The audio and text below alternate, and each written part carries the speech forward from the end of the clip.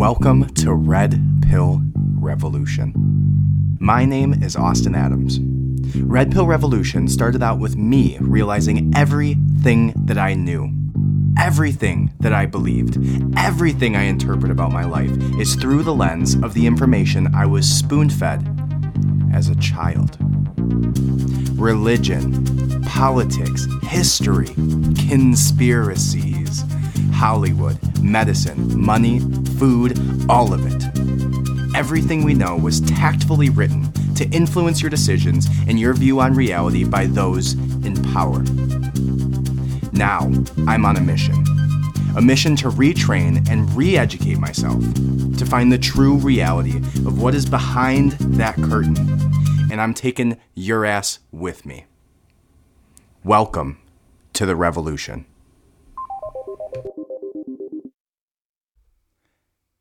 Hello and welcome to Red Pill Revolution. My name is Austin Adams. Thank you so much for listening today. This is episode number 30 of the Red Pill Revolution podcast. And again, thank you so much for listening.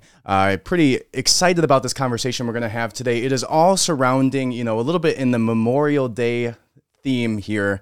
We are going to be discussing all of some really incredible stories surrounding some of the Medal of Honor recipients from our great nation here in the United States of America.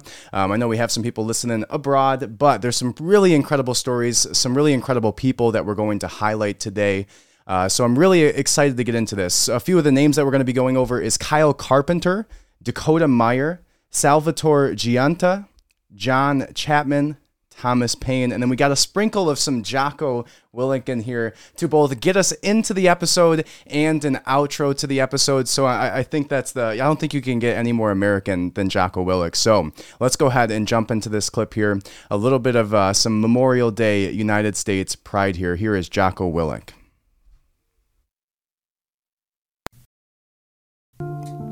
In a country that most people would struggle to find on a map, in a compound that few possess the courage to enter, men from my previous life took the fight to our enemy.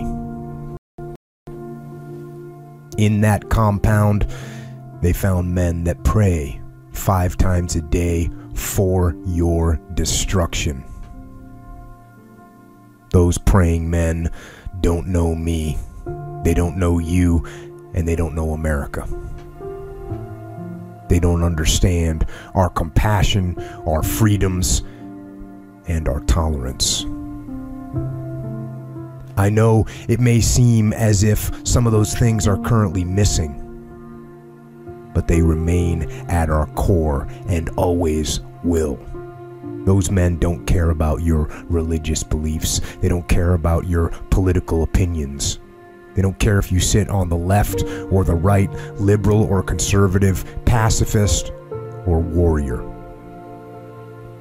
They don't care how much you believe in diversity, equality, or freedom of speech.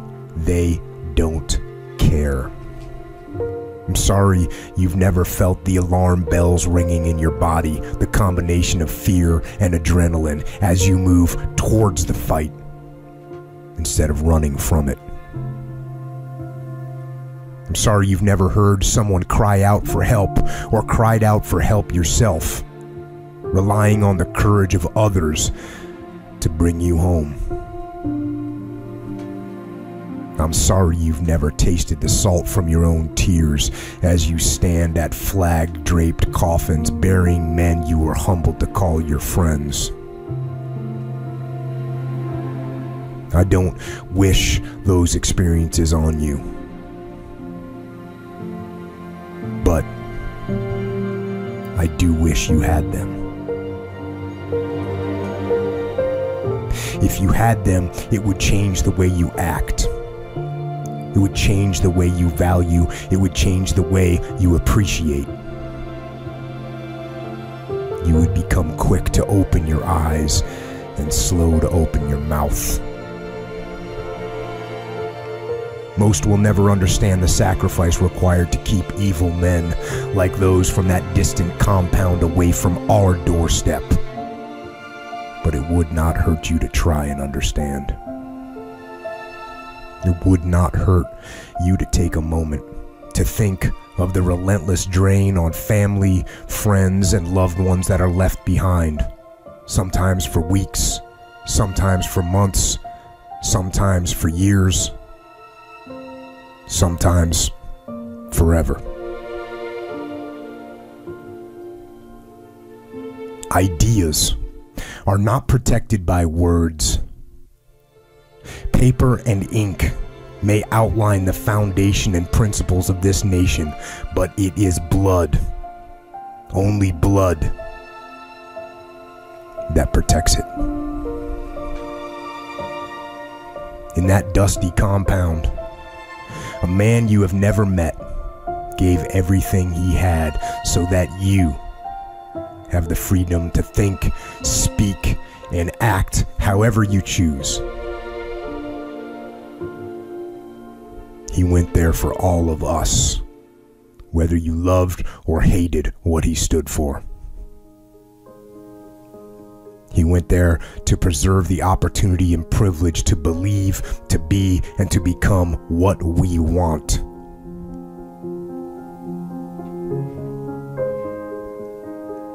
This country, every single person living inside of its borders and under the banner of its flag, owe that man. We owe that man everything. We owe him the respect that his sacrifice deserves.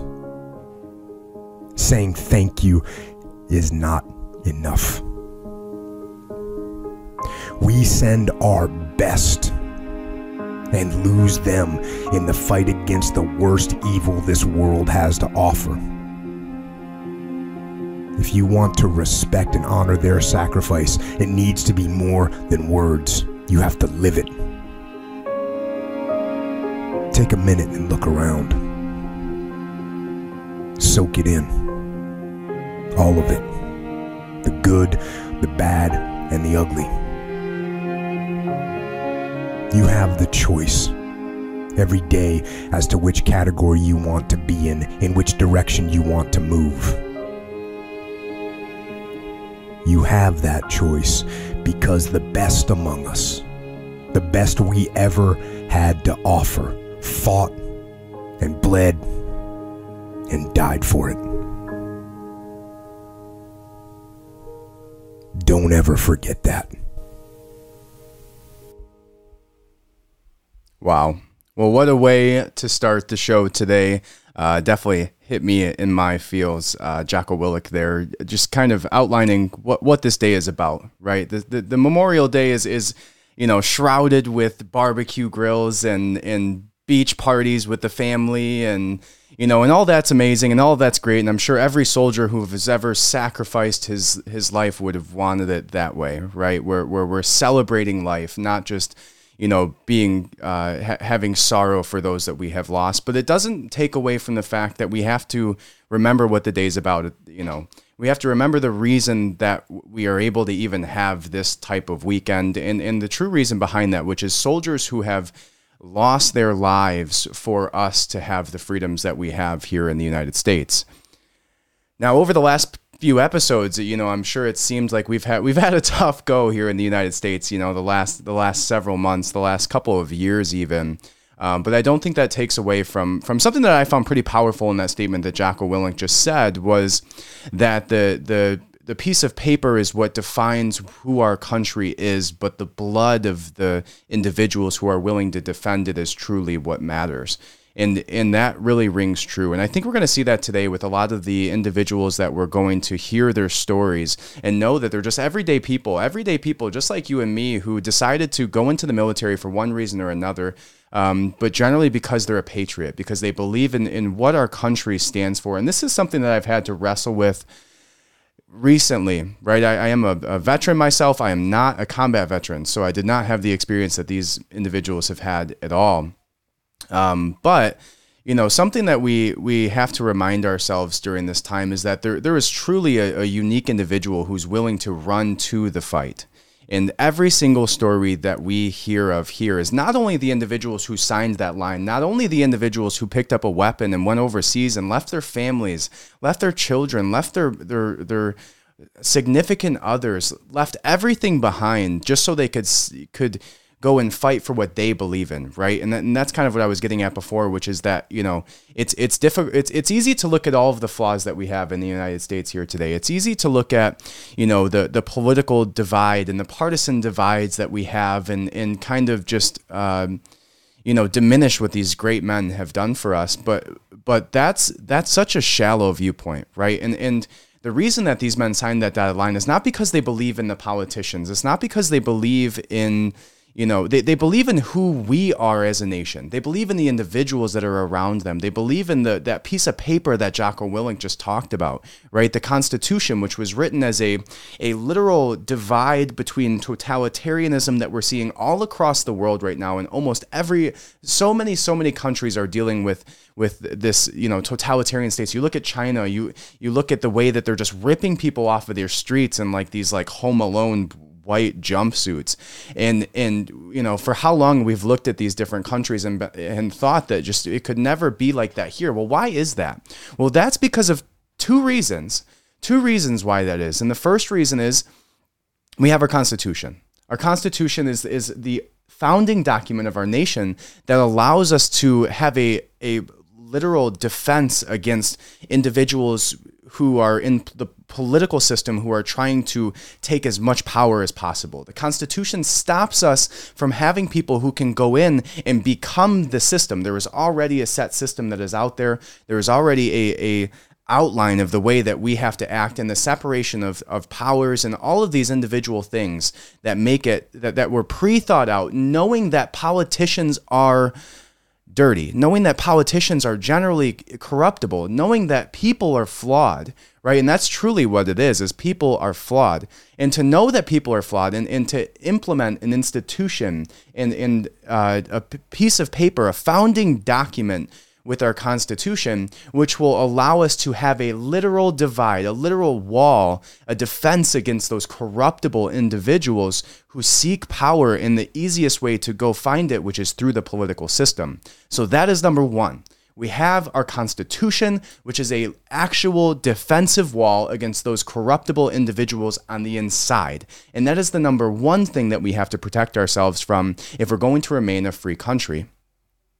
Now, number two, which is equally as important, is that what we have the fortune of having here in the United States is the greatest military power in the world, the greatest military power in the history of the world, right? And that doesn't protect us from the inside more than it protects us from the outside. So to allow us to maintain this organization, to maintain this ongoing freedom away from other totalitarian individuals who are wanting to come in and push their political agendas, whether they're from, foreign or domestic, right? Is what you raise your hand. I promise to defend in the country from foreign and domestic enemies. The foreign aspect of that is where the military comes into play, right? And the military is just a list of individual names who are willing to put their lives on the line to make these things happen. So let's go ahead and let's jump into the very first clip here that we have, which is actually let's do a little bit of background on the Medal of Honor. So all of these individuals that we're highlighting today are Medal of Honor recipients. Now, it is Memorial Day. Some of these individuals, I believe even most of them, are not deceased, which is definitely a positive thing. But just so you know that, right? And this is Memorial Day, but I am highlighting Medal of Honor, right? So the Medal of Honor is the very first. It was the very first distinguishing factor for the American military, and it started during the American Revolution. So Abraham Lincoln implemented the Medal of Honor, and it's kind of it's been the most distinguished honor that you can have being a part of the military. All right. Now, the structure of this with the Medal of Honor is that you actually have to either get a congressional, a congressman has to put your name down for the Medal of Honor, or your chain of command. So those are two different ways that you can get a Medal of Honor. So far, there's been around 3,500 Medal of Honor recipients. Most of those Medal of Honor recipients were at the very beginning. I think it's 80% of the Medal of Honor recipients were towards the very, very beginning of when the Medal of Honor was made. And so since then, the requirements to receive the Medal of Honor has gone up and become much more distinguished, and there's a lot more, I don't know. There's a lot more specific things that boxes you have to check to get the Medal of Honor, as opposed to what it was like before. So a vast majority came at the very beginning of when the Medal of Honor was made in the early 1800s. Okay, so there's the background for it. Now, since then, the most recent requirements change was in 1963, I believe, where they began to make these requirements more stringent, and you see less and less of these Medal of Honors today. So the very first one that we're going to watch here is of Kyle Carpenter. Kyle Carpenter is an incredible story. He's actually the youngest Medal of Honor recipient ever. It's truly an incredible story. I don't want to take anything away from it for you guys here, so let's go ahead and listen to it, and then we will discuss.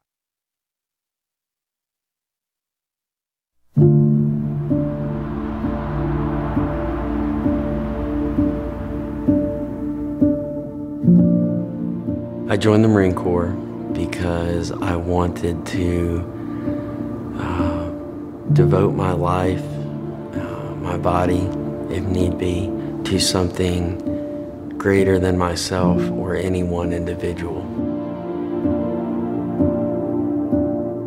In 2010, I deployed with 2nd Battalion, 9th Marines to Marja, Afghanistan. We were constantly attacked, just like we were every single day for the entire deployment. The fighting was very intense, and it wasn't a matter of, okay, is it gonna happen, but just a matter of when.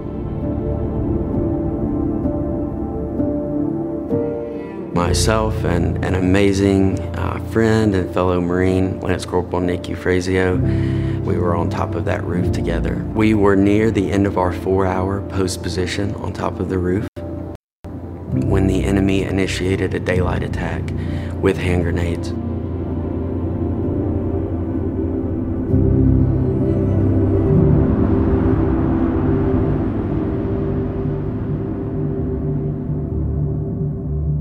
I felt like I got hit really hard in the face. My vision was as if I was looking at a TV with no connection. It was just white and gray static. I thought about my family and how devastated they were going to be, especially my mother, that I didn't make it home from Afghanistan. And I closed my eyes and I faded out of consciousness for what I thought was going to be my last time on this earth.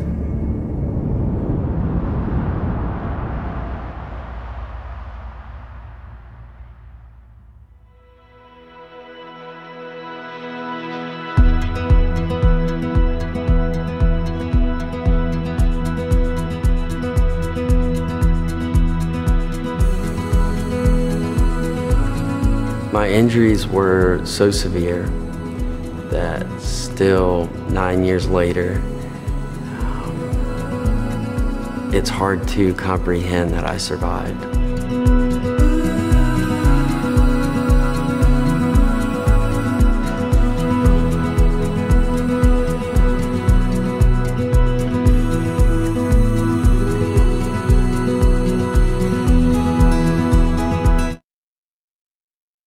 All right, so what it's saying here, I'm going to pause it real quick because it's saying some stuff that's pretty important. Basically, what ended up happening is Kyle actually jumped on a grenade, and it says that he has very little recollection of what actually happened during this event.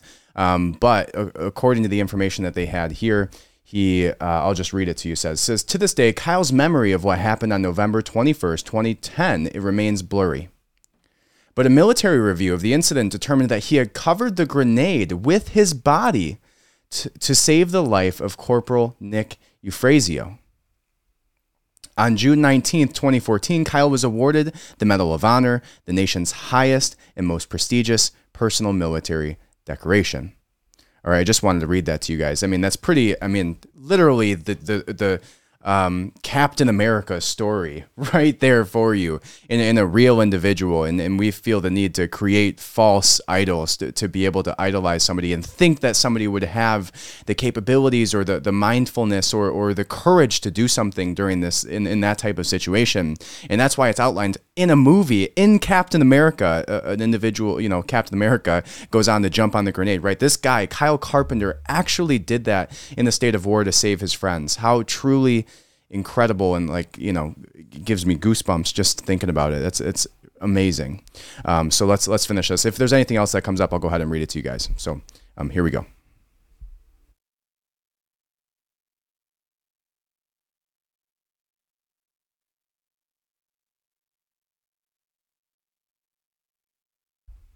All right. So one second while that loads up for us. But yeah, really incredible story. The fact that, this individual actually did. So it says that several grenades were tossed onto the roof where he was at, and one of them would take an enormous toll. It says Kyle was certain he was going to die when that happened. It says Kyle is often asked what the Medal of Honor means to him. And let's see if we can get this clip going here to discuss what he actually says there for that. Here we go.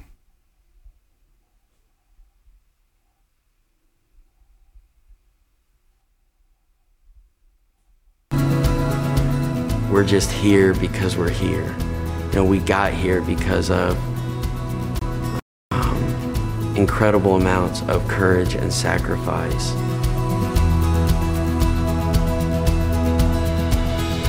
The medal represents all who have raised their right hand and sworn to give their life, if called upon, for their country. It represents those who have never made it home to receive the thanks and recognition they deserve.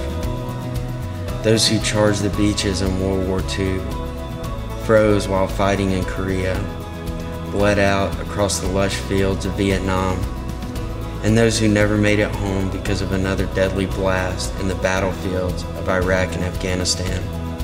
Those who were tortured for years in prisoner of war camps, and those who still rest in distant lands, forever remaining missing in action. The medal represents the parents, husbands, wives, and loved ones who have heard the dreaded knock on their front doors to find a telegram or service member delivering the unbearable news. This is where the true weight of the medal is carried.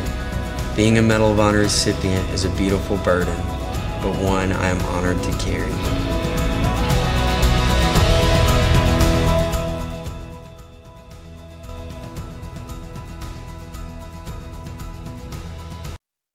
All right, and at the end of the video there, what they show is Kyle going ahead and putting on his Medal of Honor. So really an incredible story, unbelievable story, and one that will go on in history as the real Captain America courage here with Kyle Carpenter. I almost feel like there should have been his name in the credits of the Captain America movie, that they stole that scene from something that actually happened with a true hero. With Kyle Carpenter there. So what an incredible story. Now, the next one that we're going to discuss here is going to be Dakota Meyer. Now, Dakota Meyer is a somewhat of a large figure when it comes to combat veterans who have spoken out. He's been on Joe Rogan, I believe, once or twice, where the first time he went on and discussed his story directly. And his story is a hard one to listen to, and a pretty gruesome one at that. And then, that's kind of the thing that you hear about the differences between war. I don't know, the way that our modern wars are fought is a lot of times, you think of a gunfight and you're pressing a button from a far land, or like from hundreds of yards away and shooting at, enemy fire zones, and you're seeing small areas where you're shooting at. And that didn't used to be the case, right? You think back to like the way that they fought in, I don't know, think of like, 1700s was like swords and stuff. That's not that far removed from where we are. So there's some really gruesome stories that come out of like older wars. And we don't have as many hand-to-hand combat stories. And Dakota Meyer is one of those stories where it really just reminds you of the real gritty, terrible aspects of even modern war.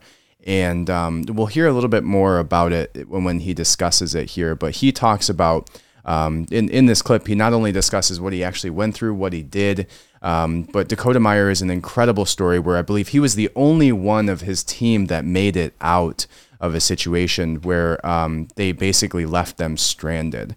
So I don't want to take away too much of his story surrounding it. But it's a really incredible story. That's a little, I believe he ends up, he gets in a hand-to-hand combat situation with somebody and ends up killing them with a rock. Whew, man, like that's, I can't even imagine what these guys carry around with them, right? And that Kyle Carpenter story, not only the fact that he jumped on a grenade, but the fact that he lived to tell about it. It has very little recollection of what happened. Must be a really difficult thing to try and wrestle with. Right, to try and how often does that come up in his mind, and to not even remember what actually happened when it occurred must be really, I don't know, I guess a blessing in some ways, but also frustrating because it's such a pivotal moment in your life, right? Like you have how many days of your life that you know, thousands and thousands of days in your life, and to have this one most impactful day, like whether it's with what happened with Kyle Carpenter, where he jumps on that grenade and lives to tell the tale, or whether it's about Dakota Meyer, where he ends up, you know, having to take this other man's life. And he talks about not only having to take this man's life, but like the humanity behind it, and looking into this man's eyes and knowing that he's just another person just like him who has a family and kids, and it's tough, but I think it's necessary. We have to know what these people go through to properly be able to memorialize, you know, the other soldiers who actually did fall in these types of situations. But let's go ahead and listen to the Dakota Meyer story now. Well, I think sometimes people need to hear it from somebody like you, you know, or someone like Jocko, or, you know, the beautiful thing about these podcasts is that you get to hear people's perspective, and a lot of them are eye-opening. You know, they literally can change the world because they change the way you behave and you interact with people when you listen to it. Yeah. And that podcast that you did with Jocko, when I was listening to it, I mean, it changed my whole day. It changed like how I was going to look at my day. I was, you know, instead of like looking at my day like, oh, it's a normal day, I was thinking, God damn, I'm lucky. Yeah. God damn, I'm lucky. And God damn, imagine experiencing what you, and how old were you at the time? I was 21. 21 years old. Yeah. And experiencing what you experienced in that insane firefight, being locked down.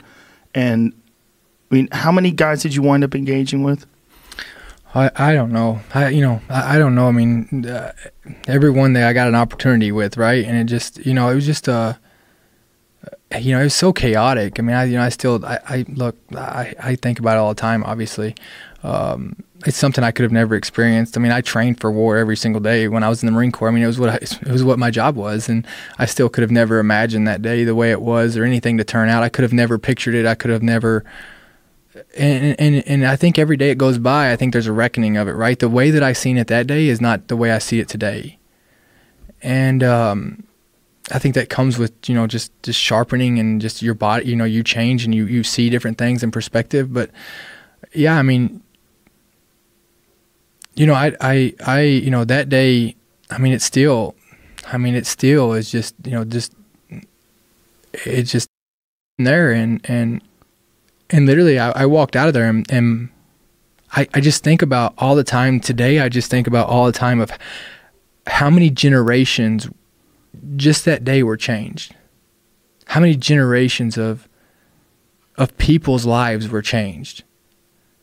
You know, all my teammates died, so they'll never have kids. That generation stopped. Their families forever. So many lives were changed that day by that piece. And guess what? And everybody in America had no clue what was going on. Like right now, there are U.S. troops. Somebody wondering if they're going to be able to come home and see their family again. That's reality. Whether you want to ignore it or not, like, that's reality. And that was me, September 8, 2009. And it was just it was a chaotic day.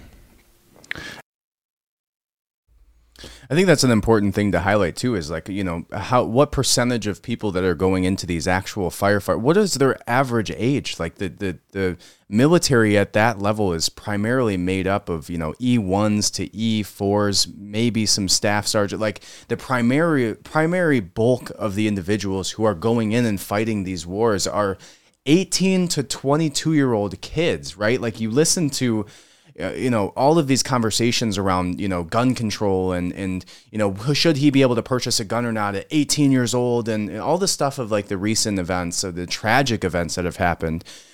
And you don't even remember the fact that our government literally arms 18-year-olds and sends them to fight on their behalf.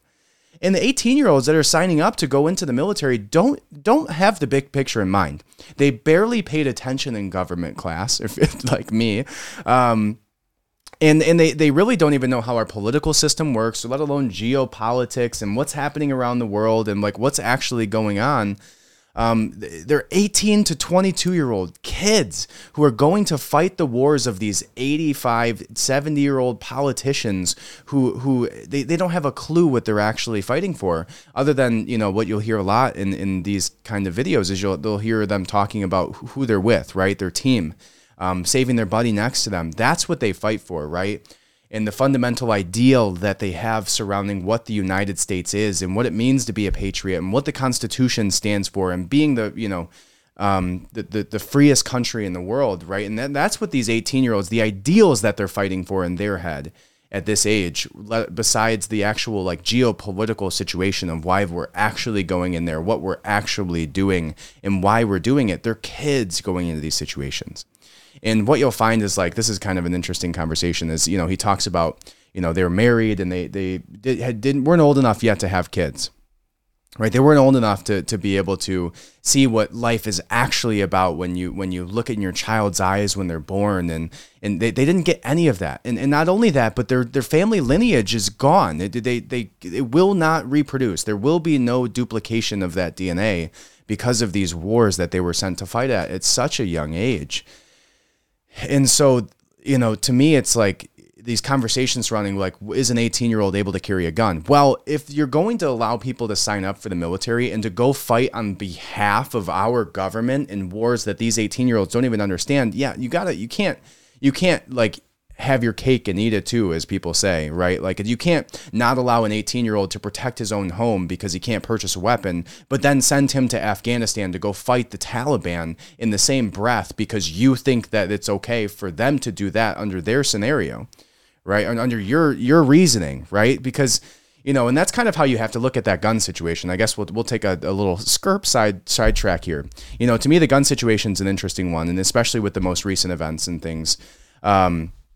That, you know, if you look at the government from a large standpoint, is the government is its own, you know, entity, right? It's its own household, right? It's a household of 300 million people. And then you break it down to the state level, right? And the state is just a smaller organization of that same family, right? That it breaks down to a smaller number. And inside that you have counties, and inside that you have cities, and inside that you have subdivisions, and inside that you have households. But what the country is just its own family entity that has decided that we're on the same team, right?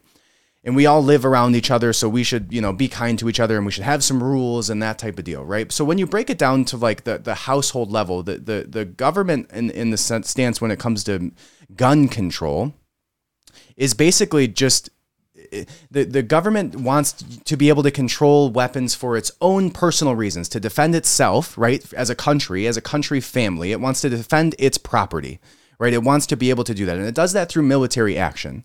Right now, when you break that to the state level, you have, you know, sheriffs and the National Guard, and you have state entities that want to be able to defend itself against its enemies. And then you have households, right? You have actual physical subdivisions, your home in that subdivision, and you need to be able to do what the government does. You need to be able to do what the federal government does, what the state, they all know that they have to do it. It's the same reason Joe Biden has a security guard, armed security all around him at all times.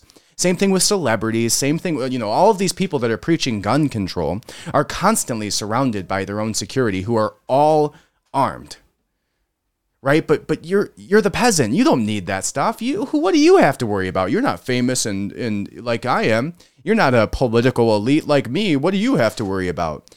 Right? So they want to strip your right away. But if there's no guns that are allowed, right? If they strip your right to own a handgun or to purchase without, you know, extreme background checks where they get to say whether, you know, you get it or not. If that's allowed, you know, that allows them to be, you know, when the Constitution was written, and we're getting on a little bit of a rant here.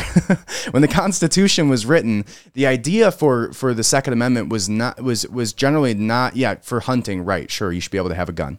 Right, but it's also protection of person and protection of property, and it's also protection from a totalitarian government, right? So in the same way that they want to defend themselves against other countries, they want to defend themselves against their enemies, there are bad individuals, bad countries out there who want to harm America. There are also bad people out there who want to harm the president. There are bad people who want to harm celebrities, and there's bad people who want to harm me and you. And so why should it be any different? If the government, okay, I can much rather get on the page of the government if they want to say that nobody gets guns. We don't get guns. We're gonna sign a treaty with the UN where everybody just throws all of their weapons in a circle, and we're gonna go back to the Stone Age, and we're just gonna beat the shit out of each other with sticks because that's, that we don't like guns anymore. If everybody agrees that we're on the same page and there's no longer going to be gun manufacturers, that every single gun that's ever distributed, has been rightfully returned and checked next to a box so that we know there's 0 guns that are out there, we can have a conversation about that. But if the government wants to be armed, if our president wants armed security, if our celebrities get armed security, if everybody but the peasants gets to have guns and then they want to take away your right from that, no, I can't buy into that. Right, because in the same way as it's a microcosm. The family household is a microcosm of what the government is, and so to strip the family of their ability to defend themselves, it just doesn't work. Right, it's the same reason our government will never lay down their arms and just give it to the UN and say, all right, if we're all going to throw in our weapons on an individual level, why don't we do it on the government level? Well, because we all know that there's sneaky ass people out there who want to do you harm. There's countries who want to kill American soldiers. Right? We know that. We also know that there's individuals out there who are going to break into somebody's house tonight and murder somebody. It's just unfortunately the side effect of humanity is there is bad people that are out there. In that you see that in that macro level of our government. Our government is not going to just throw their guns into the middle with every other government and say, oh, all right, we're all safe. We're going to go back to using sticks to beat the shit out of each other. No, they're not going to do that. They know that the power is in the weaponry. The power is in the individual who holds the most deadly weapon, right? And so why would we as individuals give that up? All right. Anyways, side note, everybody who goes into the military, if you're going to say 18 is too young to own a weapon, to go into a gun store and purchase an AR to protect yourself, to protect your family, to go hunting, whatever the hell you do, then you have to change the military age. You can't just allow them to shed blood on your behalf, but not allow them to protect their own home. It makes no sense. So anyways, let's continue this Dakota Meyer clip. It's amazing how you could have thousands of days in your life, and one day changes the way you look at everything. One day changes the way you look at everything. And, and like the further I go on, I look at it different. I always talk about this story of, whenever this guy came up behind me and I ended up killing him with a rock. And I always remember I see it every night. Like I remember, I just see his face. And cause there's a point that I feel like that anybody that whether they're injured or anything, like they realize they're defeated. I don't know. I just think there's a point when you look at somebody and they know they're going to die. And I'll never forget that. And now I look at it and I see it, and I always think that this guy is a son to somebody. His mother and father are going to miss him. This guy, he believes in his cause as much as I do. He doesn't believe he's wrong. This guy, he could have had a wife or kids that are never going to see their father again. Just like, my dad might have never seen me again if it was switched. And really, I don't hate him. I don't even know this guy. We're just here at this place right now because we were born in 2 different countries. Were you out of weapons? Were you out of ammo? He had came up and he started choking me.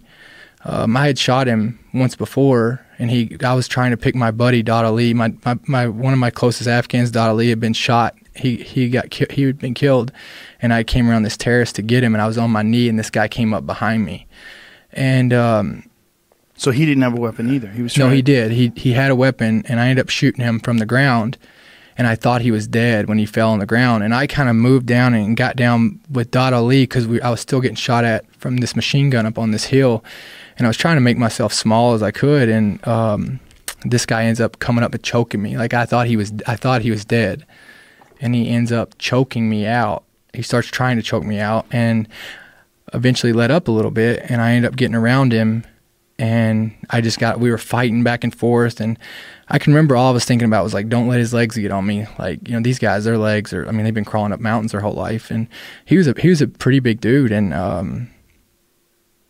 I just remember getting on top of him. Finally got on top of him, and I was rolling on top of him. He didn't have all the gear on, I did, and I remember getting on top of him like I was straddling him, and I'm just reaching up trying to grab for anything I can, and I'm holding him and holding him down with my throat, with my forearm, and I'm just grabbing anything I can, and finally I ended up grabbing a rock, and I just started beating this dude's face in, and I just started beating, and I remember just like finally, like after hitting him, I don't know, 3 or 4 times, 4 or 5 times, whatever, I remember him like finally just kind of looking at me, and like it's like he's like, I'm just looking him in the eyes, like obviously closer than me to you right now, and you just see you can tell, like he knows where this is going.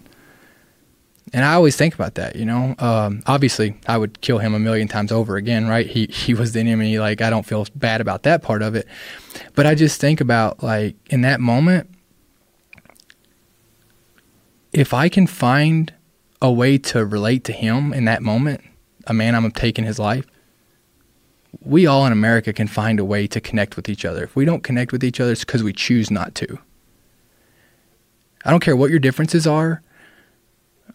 Like, find a reason of why we can get along, not why we should not get along. Right.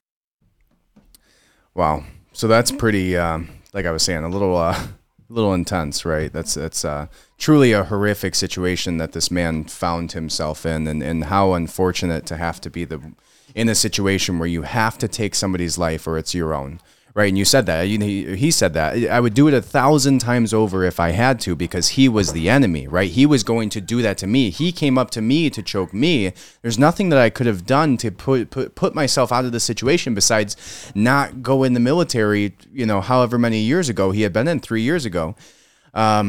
But he was positioned in somewhere where he had to defend himself and had to defend the people around him. And, what he didn't talk about there was what led up to that. But I believe nobody on his team made it out. It was just him in that situation. And, that's something that's easy to forget too. It's easy to like glorify them. It's easy to like put them on a pedestal because they went off and fought, but like, man, it's such a mixed emotion. It should be such a powerful thing on Memorial Day to like look back at what they actually went through, right? What they actually had to endure, both in the moment and then for the rest of their life after these actions, after defending themselves, after being positioned in a way where they had to go through this and do these things to other people.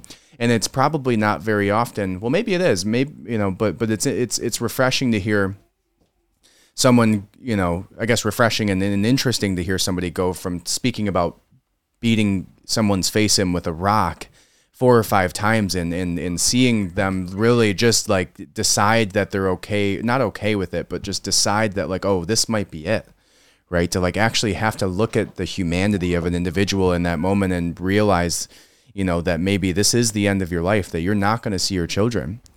And on both sides of it, right? It's like, I don't know, I think the more developed we get as a world, right, as a consciousness, as an individual, the more we realize that like these wars, at least from,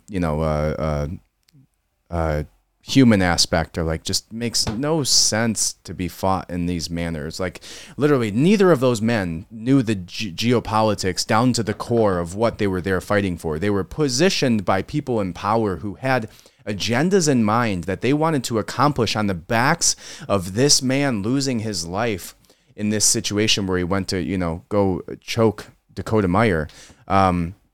Either which way, it's like it's a horrific event because just as easily, whoever picked up that rock first, right? Whoever was put in a position where they could have walked away alive would have seized that chance, but they were only in that position because of the individuals who put them there.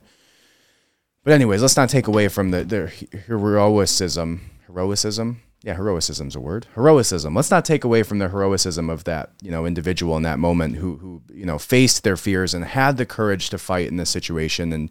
And now, like I said, it's a mixed emotion. You can't just like throw them up on a pedestal, and you have to have empathy still, right? It's not just like, look at the heroes. It's like, man, what these people had to endure to allow us to enjoy our lives the way that we do, allow us to maintain our freedom and our sovereignty from other nations, and how easily it is to forget the horrific actions when just putting them on that pedestal, when just looking at them as a hero. It's easy to forget everything that they had to go through.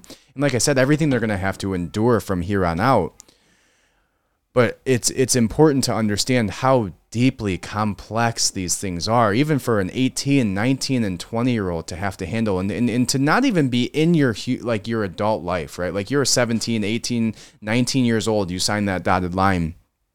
And then you go off and you have to experience such trauma and then take that into what you believe to be normal everyday adult life when you're 24 and you have your DD-214 in your hand and you're ready to like take on the world. If you're one of these individuals who went through this, like you don't have the same lens as everybody else. You have such a heavier burden to take into everyday life, to take into your first marriage, to take into your, to parenting your children. And you have such a different vantage point of what it means to go into the military and what it means to protect your country and what it means to have a constitution the way that we do and be willing and able to protect and defend it. It's heavy, right? Like that's a kid. 19 years old is a kid. And then to carry that burden into every other year, every other decade, every engagement, every family reunion, whatever it is, like you carry that with you. So, it's something that's refreshing too, is looking at all these people and looking at how normal they are, right? Like every single one of these guys could just be right next to you on a plane or, talk to you at the bar or, it speaks to human resiliency too, right? To be able to experience something that horrific and then to come out and still be able to just leave your house, let alone form a sentence or get on a Joe Rogan interview, right? Like, man. So the next one we're going to listen to is Salvador Giunta. I hope I'm pronouncing that correctly, but Salvador Giunta. We will go ahead and listen to this clip, and then we will discuss it too. This is a pretty incredible story. I haven't read too deep into it, but I'm interested to hear it. So here we go. I grew up in Cedar Rapids, Iowa. I am the oldest of 3 children. It was the Midwest, middle class, sunshine, rainbows, green grass, you don't have to lock the door kind of neighborhood. That was where I grew up in Iowa. I was about to graduate high school, and I heard a radio commercial come on. And I said, come on down, see the recruiter, get a free t-shirt. Who doesn't want a free t-shirt? I'm working at Subway, I want a free t-shirt. Of course I want a t-shirt. So I went down and I talked to the recruiter, and kind of the things that he said started making sense. We're a country at war. This was 2003. We just jumped into Iraq. We've been in Afghanistan since 2001. This is my chance. I can make a difference if this is what I want to do, and I can do it everywhere, but not in Cedar Rapids, Iowa. My great-grandparents came over from Italy in 1904. No one that I know of in my immediate family served in any sort of military. This is my chance to say, the juntas are going to go serve. I'm going to do it. Salvatore Giunta enlisted in the U.S. Army in November of 2003. After excelling in basic training and infantry school, he was deployed to Afghanistan in 2005 and again in 2007. The second tour would station him at a remote firebase in the deadly Korengal Valley. I remember being so excited to go. I wasn't just excited, I was ready. I'm going to go there and kick in doors and solve this. We'll wrap it up, we'll go home, we'll drink some beers and say, you know what? I served in the United States Army. I'm proud of that every day. And within 3 months of being in country, an IED took out a truck and killed 4, and the gunner lost both of his legs. These are people in the prime of their life. They will never be stronger than they were that day, to no longer have a tomorrow. That was when I truly felt that I was in the Army. My second deployment was the Korengal Valley.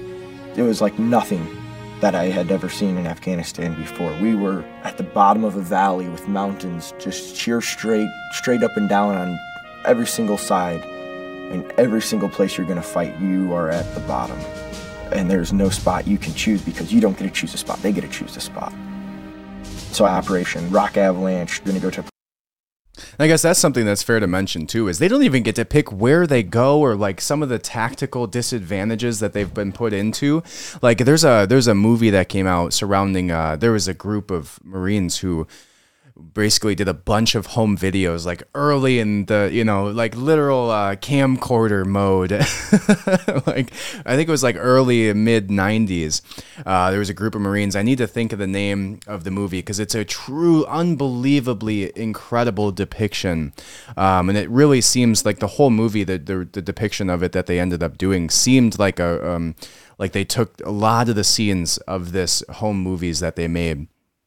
And I think there was like 4 or 5 Medal of Honor recipients. I should have clipped that together for you guys too, but a really unbelievable movie that came out about this specific, it might be this specific area that he's mentioning here, where basically there was a big mountain area surrounding the entire, like a full circle mountain, and then down in the valley here, there was a military base that they were put in, a forward operating base right in the middle of these mountains at the very, very bottom, where they were at a complete disadvantage from every single point that you could look at. They were at a disadvantage from. And there was many soldiers from the U.S. who died. And every single day in this area that they were fighting in this forward operating base, they would receive gunfire just from the mountains, and they could barely even see where it was coming from. But the vantage point that they were fighting from was just like, imagine, like, I don't know if you've ever seen, like, I guess that's a bad example, but if there's just a complete circle of mountains around this area, there's a base at the very, very, very circle middle bottom. So there's nowhere to hide. There's nowhere to run. There's nowhere to even cover to reload your weapon besides the buildings. And so this movie's truly incredible depiction. So I wonder if this is the same base that they were talking about there. I think it's like it might have been he might have said it, but I think it was like they coined it like Death Valley. But a horrific tactical disadvantage that these men were in from the beginning. Like, it's not even like they none of them choose this either. Like, higher up chain of command guy writes a fucking sticky note and hands it to a corporal and says, all right, start a base at the bottom of this mountain, without ever actually visiting it.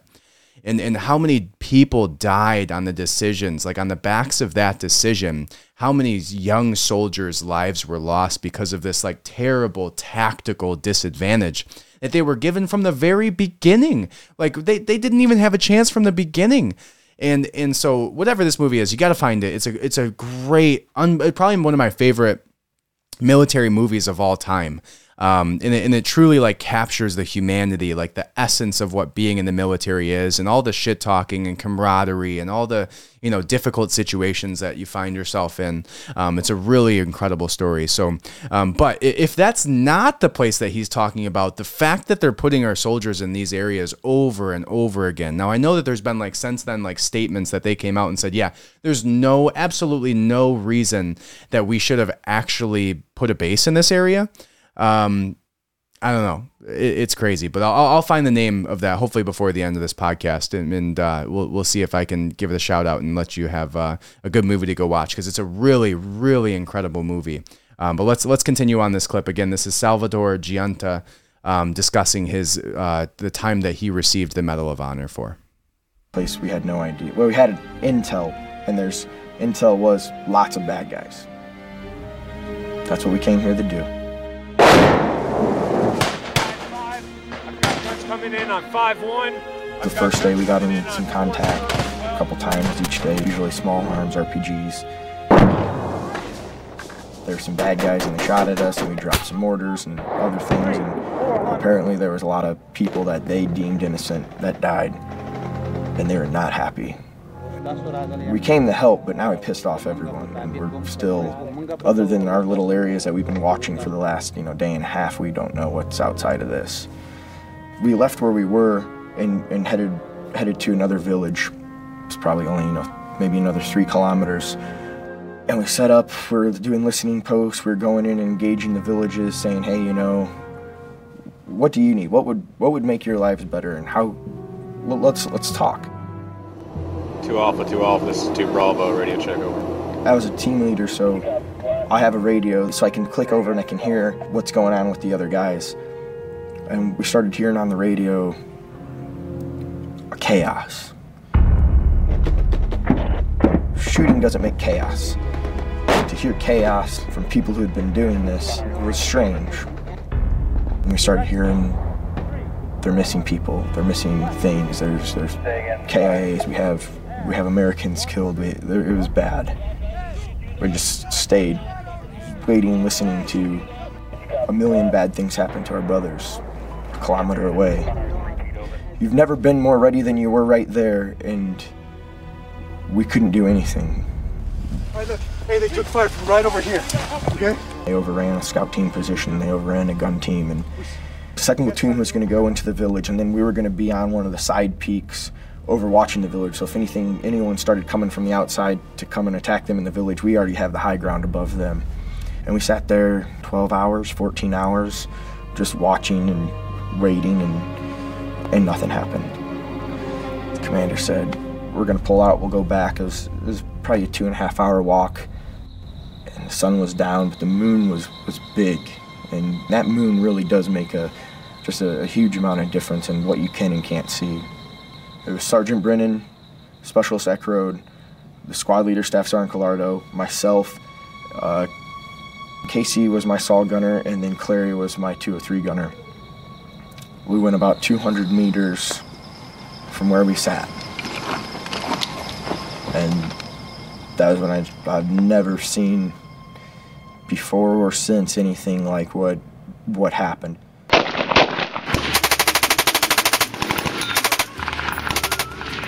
The tracers come usually 1 tracer, 4 balls. So every time you see one that glows, there was 4 somewhere in between there. And absolutely everything. Every single inch of the air in front of us, behind us, was filled with tracers. Thousands of bullets in the air, going both ways at this point. I think within the first 5 seconds, I think pretty much everyone had been shot somewhere. Casey and Clary were behind me, and Casey had the M249 squad automatic weapon, the SAW, and so it can shoot about 1,000 bullets per minute. And Clary was shooting his 203, which shoots a 40 millimeter grenade. But the guys were so close, the grenade, he was just making a lot of booms, but it wasn't on them, but he was doing exactly that. That was a good thing for him to be doing. And so I looked towards my leader, Sergeant Gallardo. I saw Gallardo coming back, and I just saw his head twitch. And it wasn't like, what was that twitch? It was like something just hit his head twitch, and he dropped. So I just ran out, and I grabbed him. He was kind of flipped over on his back, but he was okay. So I kind of grabbed him, was pulling him, and he was jumping up, and we got back, and I went to a little bit of deflate. It probably gave us maybe 6 to 8 inches of relief in the ground. And we were both there, and when that happened, I got hit. Gallardo's here, and I'm here, and they're shooting at us from here, and I just got hit over here, which the people over here can't shoot over here. That is a very serious thing to figure out incredibly quick, why that bullet came from over here. They set up in an L shape, which if we were to do it, we would do it exactly like that. We were trained from day 1 in basic training. It is a battle drill that a near ambush. What do you do if a near ambush happens? Well, you charge the line. You're going to win or lose on that, but you're going to win or lose staying where you're at, and if you stay where you're at, you're probably going to lose. We threw grenades, and we ran forward. Ekrode was on the ground and said he'd been shot. Brennan said he was shot as well, and he's somewhere up ahead. I can hear this as I'm running, and Gallardo went for Ekrode. And Gallardo's the man. I trust Gallardo.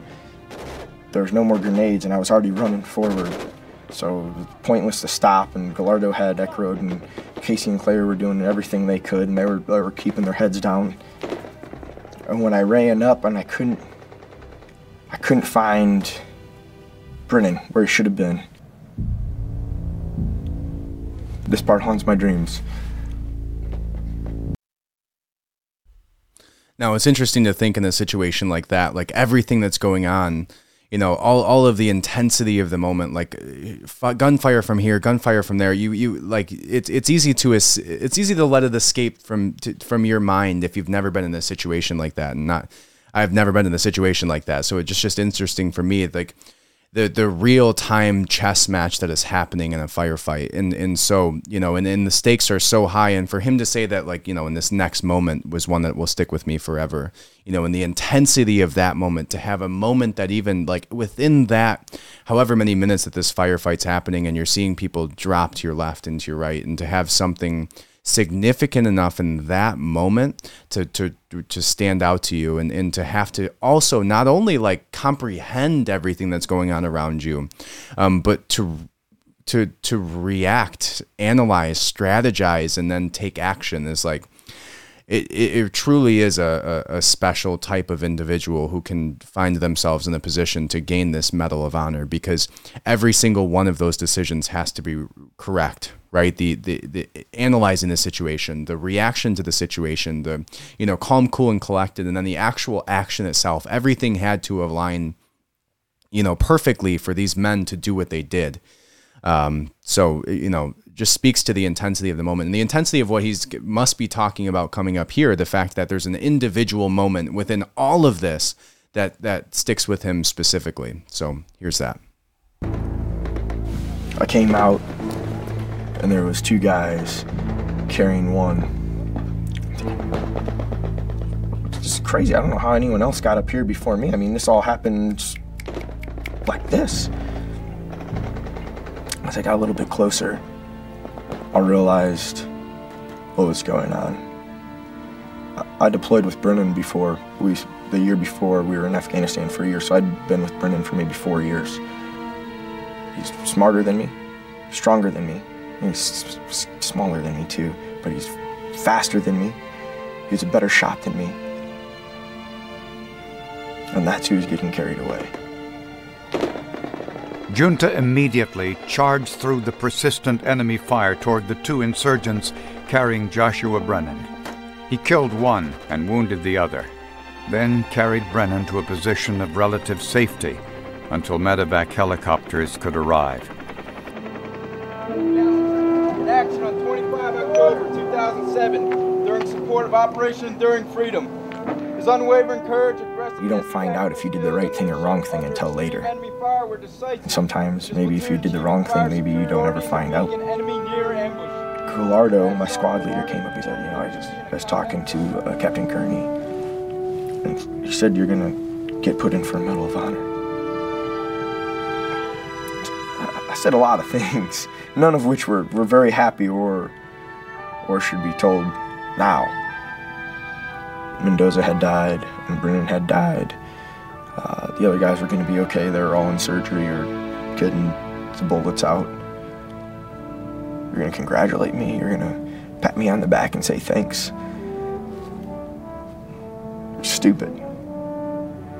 The day at the White House, when the president put it around my neck, in the front row I had my family. I had my wife and my mom and dad and brother and sister. And in the second row I had some aunts and uncles.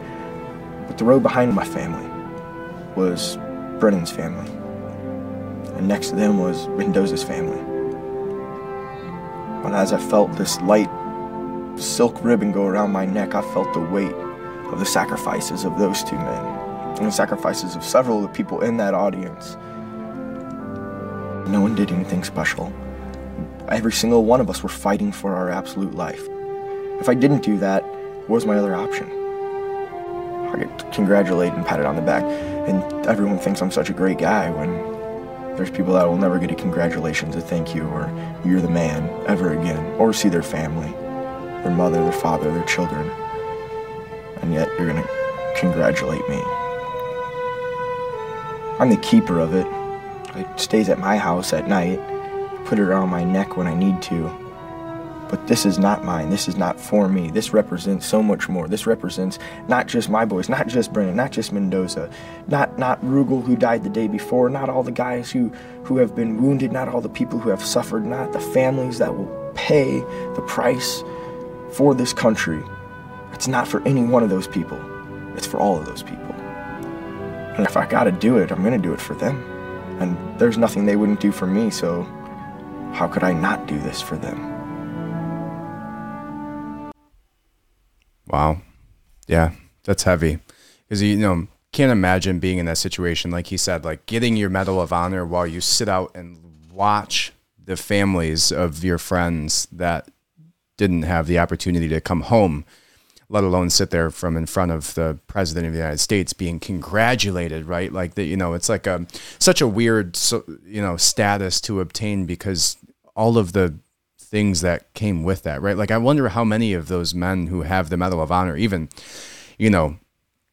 look at it in a way other than how he looks at it, which is just like, it's not this, like, it's not the Stanley Cup, right? It's not like, it means horrible tragedy happened and you witnessed horrific things and likely your friends are dead and or seriously wounded and then to like have this like celebrity type event where the president is putting a necklace around your neck about it and he can't comprehend a fraction of the agony that you went to be standing on that stage or to look out and see your friends' parents there is, gosh, that's heavy.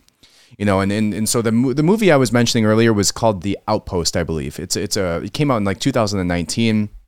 I don't know if it's specifically talking about this one place. It might be.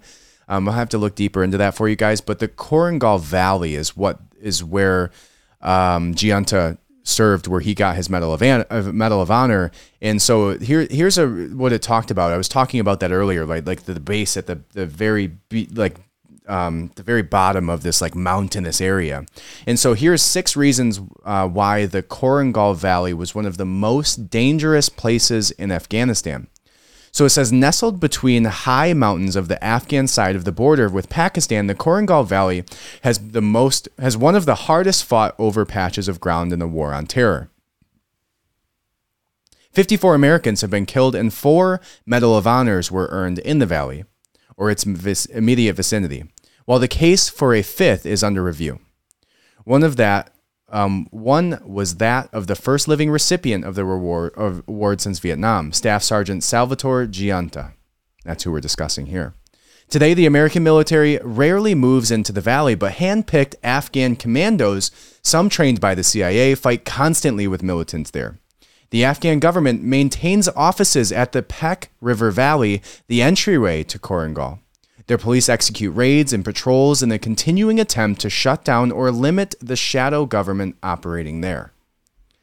When the American military was there, they faced the same challenges the Afghan forces do today. Some of these dangers are common across Afghanistan, while others only existed in Korengal Valley and the other branches of the Pek River Valley. So it says the terrain is a nightmare. Steep mountains, loose shale, thick forests, and open patches of land made the area a nightmare for an occupying force. Command outposts were built in relatively open areas so that defenders could see approaching militias. However, this meant patrols returning to the base had to cross the open ground, sometimes under heavy military arms fire from nearby wooded areas and houses.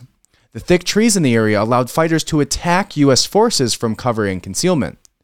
The attackers would then hide their weapons in the forest and return to the civilian population. The steep hillside allowed snipers to climb above outposts and fire into the bases as soldiers slept. Loose rocks on the steep land led to injuries from falls and trips.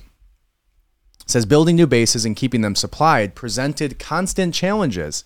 They show that in The Outpost. Again, I don't know if that's the exact movie. I'll look at that before we're done here. But in The Outpost, they showed that like when they would actually go to get supplies, they would drive their Humvees up these mountainsides, like right on the cliffs, like horrifying to try. Like, you ever drive through like Colorado going up to like Vail or Breckenridge or something? And it's how I felt, but it's like not even close to that. It was like this small patch of area that you drive on down this like cliff mountainside. That's I believe in the movie, which is a direct account of what actually happened there. There was people who died just from trying to get supplies and their Humvee falling off of the side of this mountain. So, just a horrific way all around. And that talks about getting food, getting water, getting gear, getting ammunition. Anything had to go through these cliffs, right? They had to go drive on these like super small roads leading up the side of this mountain through gunfire. And that's just one part of what made it as horrible as it was. So it says its proximity to Pakistan gave Taliban a cross-border sanctuary. It also says the civilian population is largely confrontational towards outsiders. The U.S. faced multiple insurgent groups along with criminal elements. That might be interesting. So most NATO units faced opposition from multiple factions in their regions, but the Korangal Valley was a high priority for both the Jamaat al-Dawla al-Quran, or JDQ, and Al-Qaeda. The JDQ is suspected of having connections to Pakistan intelligence, and both groups are certainly well-funded. In addition, local insurgents cropped up under formation timber barons who lost family members and money when the Americans moved in. It also says that the Taliban would often use human shields in battle, which would make it even more difficult in the Korangal Valley. So let's see what The Outpost was the movie that I was discussing earlier. Let's see where that was actually talking about. So it talks about the Battle of, Koran Dash. So it says Combat Outpost Keating. So it was the Cam Dash Outpost. So that's what the Outpost is actually about. So it says, let's read a little bit about that. Now, this is what actually was that whole movie was surrounding this Combat Outpost Keating. So it says one of the several U.S. Army outposts established in northern Afghanistan, located in a remote valley surrounded by the Hindu Kush Mountains, the base was regarded as a death trap. The troops stationed there faced regular Taliban attacks, culminating in one of the bloodiest American engagements of Operating Enduring Freedom. The film tells the story of the 53 U.S. soldiers and 2 Latvian military advisors who battled some 300 enemy insurgents at the Battle of Kemdash. So, this is talking about the plot, the production, the release. Let's read through the plot a little bit because I believe it's just a direct translation from what actually happened. So it says, during the War of Afghanistan, Sergeant Romesha and a new group of soldiers arrived at the Kemdash under the command of CPT Keating. Let's go on here. So, yeah, well, watch the movie. I'll give you that. Watch the movie. It's a great movie. It's a good cast. The storyline's really done well. The scenes of the actual war are like crazy. One of the best war movie scenes you'll ever see to me was in The Outpost. It got like 6 point. I don't want to deter you. I don't know why it got a lower rating on IMDb. It got like a 6.9. I guess that's probably pretty good for a war movie. Unless you're Star Wars or something, you probably need a little bit of flavor. If you're directly taking a battle that happened in Afghanistan and trying to correlate it to a movie, it might be a little difficult to get the highest IMDb. I don't know. The movie's great. It's a great movie. It's super intense. It's a great story. It's the combat scenes are unbelievable. It's probably one of my favorites that I've seen. So anyways, in the spirit of Memorial Day, go watch The Outpost. It's a great movie. You should definitely see it. So beyond that, let's go ahead and move on here. But anyways, that just speaks to like the horrificness. Like these men here, they're going to Keating or to Kemdash or to where Giunta went to, and you have no say in this. You don't get to decide. They're sending you to the death trap. No, you can't say no. You absolutely can't say no. You follow your orders. You go where they tell you to go.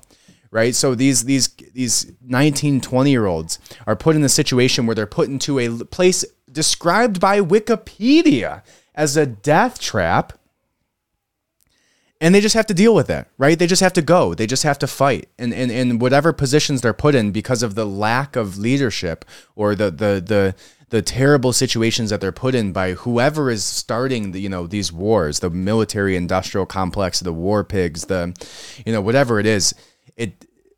It's truly incredible the things that these guys end up doing in these situations. And like he said, the guy who he described as one of his friends was a better shot than him, was faster than him, was stronger than him, was, all of these things. And he didn't get the Medal of Honor. The Medal of Honor went to the individual who survived that situation. And now that's not the case always, right? There's there's people who are dead who got the Medal of Honor posthumously, I think.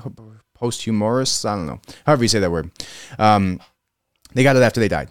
And so that's nice to hear at least, right? But in this situation, it's like it's not always the strongest, it's not always the fastest, it's not always the best shot who get these Medal of Honors. It's whoever who shows the most courage in these situations and, you know, puts themselves in a situation where they're saving lives. Now, there's another Medal of Honor recipient who is on, like, you know, I don't have clips of here, but it was some type of combat medic who saved over 200 people at one time without firing a round. I would love to read that story more and dive deeper into that situation, but really it's sounds like an incredible story. Now, the next one that we're going to be going into, one of the last ones we're going into here, is John Chapman. So this one kind of details a little bit more about like what actually happened during the events. This is the first ever recorded Medal of Honor, so where they actually have the video feed of what exactly happened in this situation. So we're going to watch that. And then we'll go with our Jocko clip, and then that will be the show here. So again, before we go, though, the first thing I need you to do, hit that subscribe button, hit the 5-star reviews, whether you're on Apple Podcasts, Spotify, wherever the hell you're listening to this, hit that 5-star review button. If you're not subscribed yet, go ahead and subscribe. Every single week, I have new episodes coming out. Go ahead and go back and listen to some of the libraries of the topics that I've gone into. There's been some really interesting conversations. But go ahead and subscribe. Hit that 5-star review button. Check out our website, redpillrevolution.co.com is for losers, and also for people who buy domains so that they can sit on them and want to make money off of it. I don't know. redpillrevolution.co. You can check out all of our links, Twitter, Instagram, Truth, YouTube, TikTok, Rumble, wherever the hell, everything's everywhere. So just go there, check it out. You'll see all the links. You can subscribe there, subscribe on YouTube. That's all I got. Now, next to that too, the next thing is, there's only one way that I get support out of this podcast, and that way is through directly through me. I've not wanted to do third-party ads. I don't want to do, you know, whatever the hell, you know, MeUndies bullshit. Like, I'm not there yet, guys. The way that I found where you can support me and you can help yourself, you can actually go to our website, redpillrevolution.co right now. There's a link on there directly where you can actually run a life insurance quote for yourself. It's really affordable coverage. It's really good coverage. If you don't know anything about life insurance, what I recommend doing is a 15-year term at 15 times your annual income. And you're signing up with me. It's my license. You are not signing up with a third party. It's directly through me. Okay. Redpillrevolution.co right now. I found a $63 a month, got me a $2 million policy. I think that might make me, I don't know, I should start being concerned whether or not my wife is going to kill me at this point, I guess. $2 million for $63. Seems like a fair bet. All right. So go ahead right now. You're going to die at some point. We're all going to die. It's inevitable, right? But if you can make a few $1 million for your family, yeah, it's maybe not as bad. Okay. redpillrevolution.co. All right. Subscribe, leave a 5-star review. All right. Let's go ahead and watch this next clip here. This is about John Chapman. Again, it's the first ever recorded scenario where there's been somebody from beginning to end where we see the actual Medal of Honor actions that are happening here. And here we go. Chapman, a U.S. Air Force combat controller, and the SEALs are attempting to rescue their lost teammate. You'll watch Chapman's heroic actions as he saves the lives of his entire SEAL team and then another 18 members of a quick reaction force, earning America's highest award, the Medal of Honor. Chapman and the SEALs exfil their MH-47 helicopter. John is the second individual to exit and immediately moves in the direction of the summit. He can be seen moving off to the right of the screen, alone. The team is taking heavy fire from every direction, as indicated by the arrows, as Chapman begins engaging targets. You can see spent cartridges ejecting from his M4. Chapman then begins closing with the enemy, forcing his way upslope in knee and thigh-deep snow. He is constantly under fire as he does this. Chapman's team leader begins to close on Chapman, following his trail through the snow.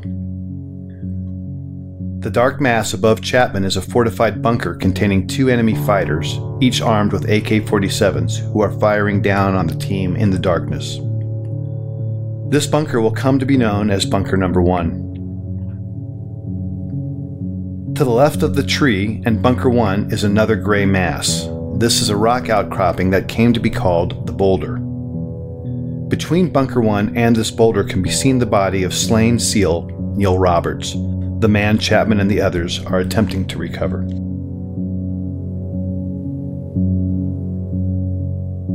Chapman, still alone and closest to the enemy, pauses to engage targets as his team leader follows him, but never actually catches up with him.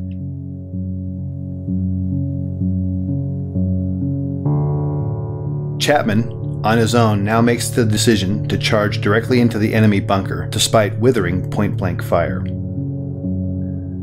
Chapman, now literally on top of the enemy, engages the two combatants and kills them, saving the lives of the remaining SEALs. He does this from a distance of no more than 10 feet. These actions by themselves earned him his first Medal of Honor. He then climbs into and takes control of the bunker. Having cleared the immediate threat, Chapman is then joined by his team leader in Bunker 1. You can then see Chapman and his team leader engaging the next bunker, known as Bunker 2, which is situated to the left edge of the screen. This bunker, manned by a handful of Chechen and Uzbek fighters, also contains a heavy PKM machine gun, hand grenades, and rocket-propelled grenades.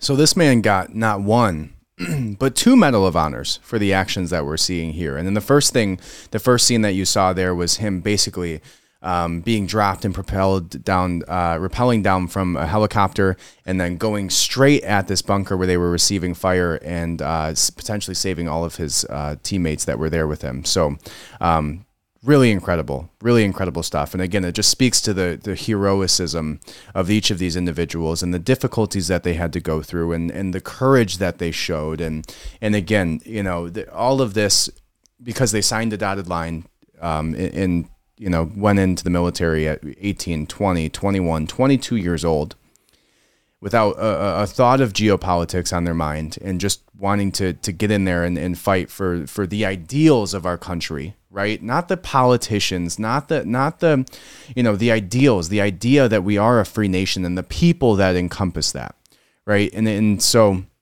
what an incredible story. What incredible stories.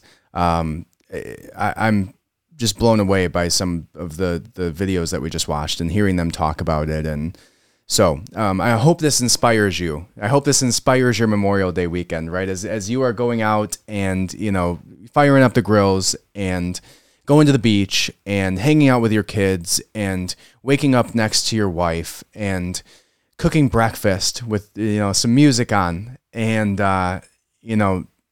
take into consideration the hardship, the difficulties, the heroicness of these individuals.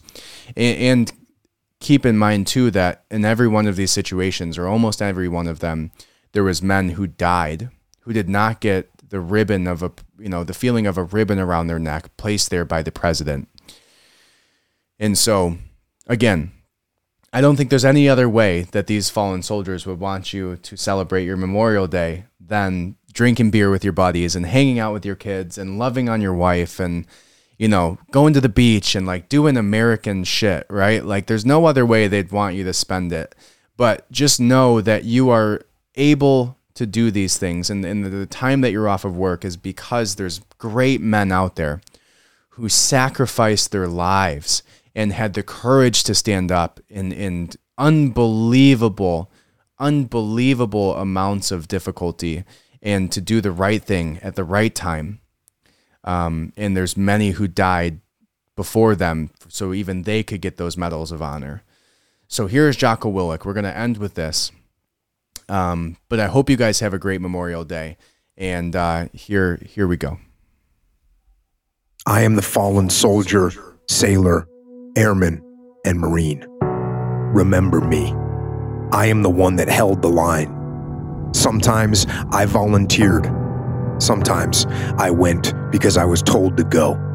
But when the nation called, I answered. In order to serve, I left behind the family, friends, and freedom that so many take for granted. Over time, I used different weapons: a sword, a musket, a bayonet, a rifle, a machine gun. Often, I marched into battle on foot. Other times, I rode to battle on horseback or in wagons, sometimes on trains. Later, in tanks or jeeps or Humvees. In early wars, my ships were made of wood and powered by the wind. Later, they were made of steel and powered by diesel fuel or the atom. I even took to the air and mastered the sky in planes, helicopters, and jets. The machines of war evolved and changed with the times. But remember that it was always me, the warrior, that had to fight our nation's enemies. I fought at Lexington and Concord as our nation was born. I crossed the Delaware on Christmas Day in 1776. In the Civil War, I fought with my brothers and against my brothers at Gettysburg and Shiloh and Bull Run. I learned that we must never again divide. In World War I, I marched on the Marne and held the line at Belleau Wood. The war to end all wars, they called it. I just called it hell. In World War II, I fought everywhere. The beaches of Normandy, the Battle of the Bulge, the hell of Guadalcanal. I stood against tyranny and kept darkness from consuming the world. In Korea, I landed at Incheon and broke out of the Chosin Reservoir. They called it the Forgotten War, but I never forgot. In Vietnam, I fought in the Mekong Delta, at Khe Sanh and Hamburger Hill. Some say my country wavered, but I did not waver. Ever.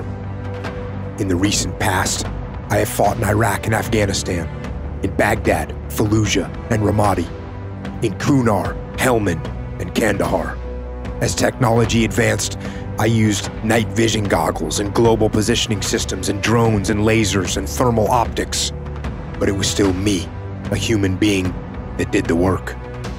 It was me that patrolled up the mountains or across the desert or through the streets. It was me that suffered in merciless heat and bitter cold. It was me that went out night after night to confront our nation's enemies and confront evil face to face. It was me. Remember me. I was a warrior. But also remember that I was not only a warrior. Remember also that I was a son, a brother, a father. I was a daughter, a sister, a mother. I was a person, like you, a real person with hopes and dreams for the future. I wanted to have children. I wanted to see my son score a touchdown or shoot the winning basket. I wanted to walk my daughter down the aisle. I wanted to kiss my wife again. When I told her I would be with her until the end, I meant it. When I told my children I would always be there for them, I meant it. But I gave all that away. All of it. On that distant battlefield, amongst the fear and the fire and the bullets, or in the sky above enemy territory filled with flak, or on the unforgiving sea where we fought against the enemy and against the depths of the abyss. There, in those awful places, I held the line. I did not waver, and I did not hesitate. I, the soldier, sailor, airman, or marine, I stood my ground and sacrificed my life, my future, my hopes, my dreams. I sacrificed everything for you. This Memorial Day, remember me, the fallen warrior, and remember me not for my sake, but for yours. Remember what I sacrificed so you can truly appreciate the incredible treasures you have. Life, liberty, the pursuit of happiness. You have the joys of life, the joys that I gave up so that you can relish in them. A cool wind in the air, the gentle spring grass on your bare feet, the warm summer sun on your face, family, friends, and freedom. Never forget where it all came from. It came from sacrifice, the supreme sacrifice. Live a life that honors us, the fallen heroes.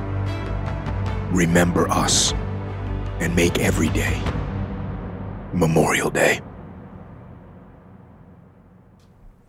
And on that note, guys, I don't think there's any more justice I can do here. I hope you have a great week. Thank you so much for listening, and welcome to the revolution. See you guys next week.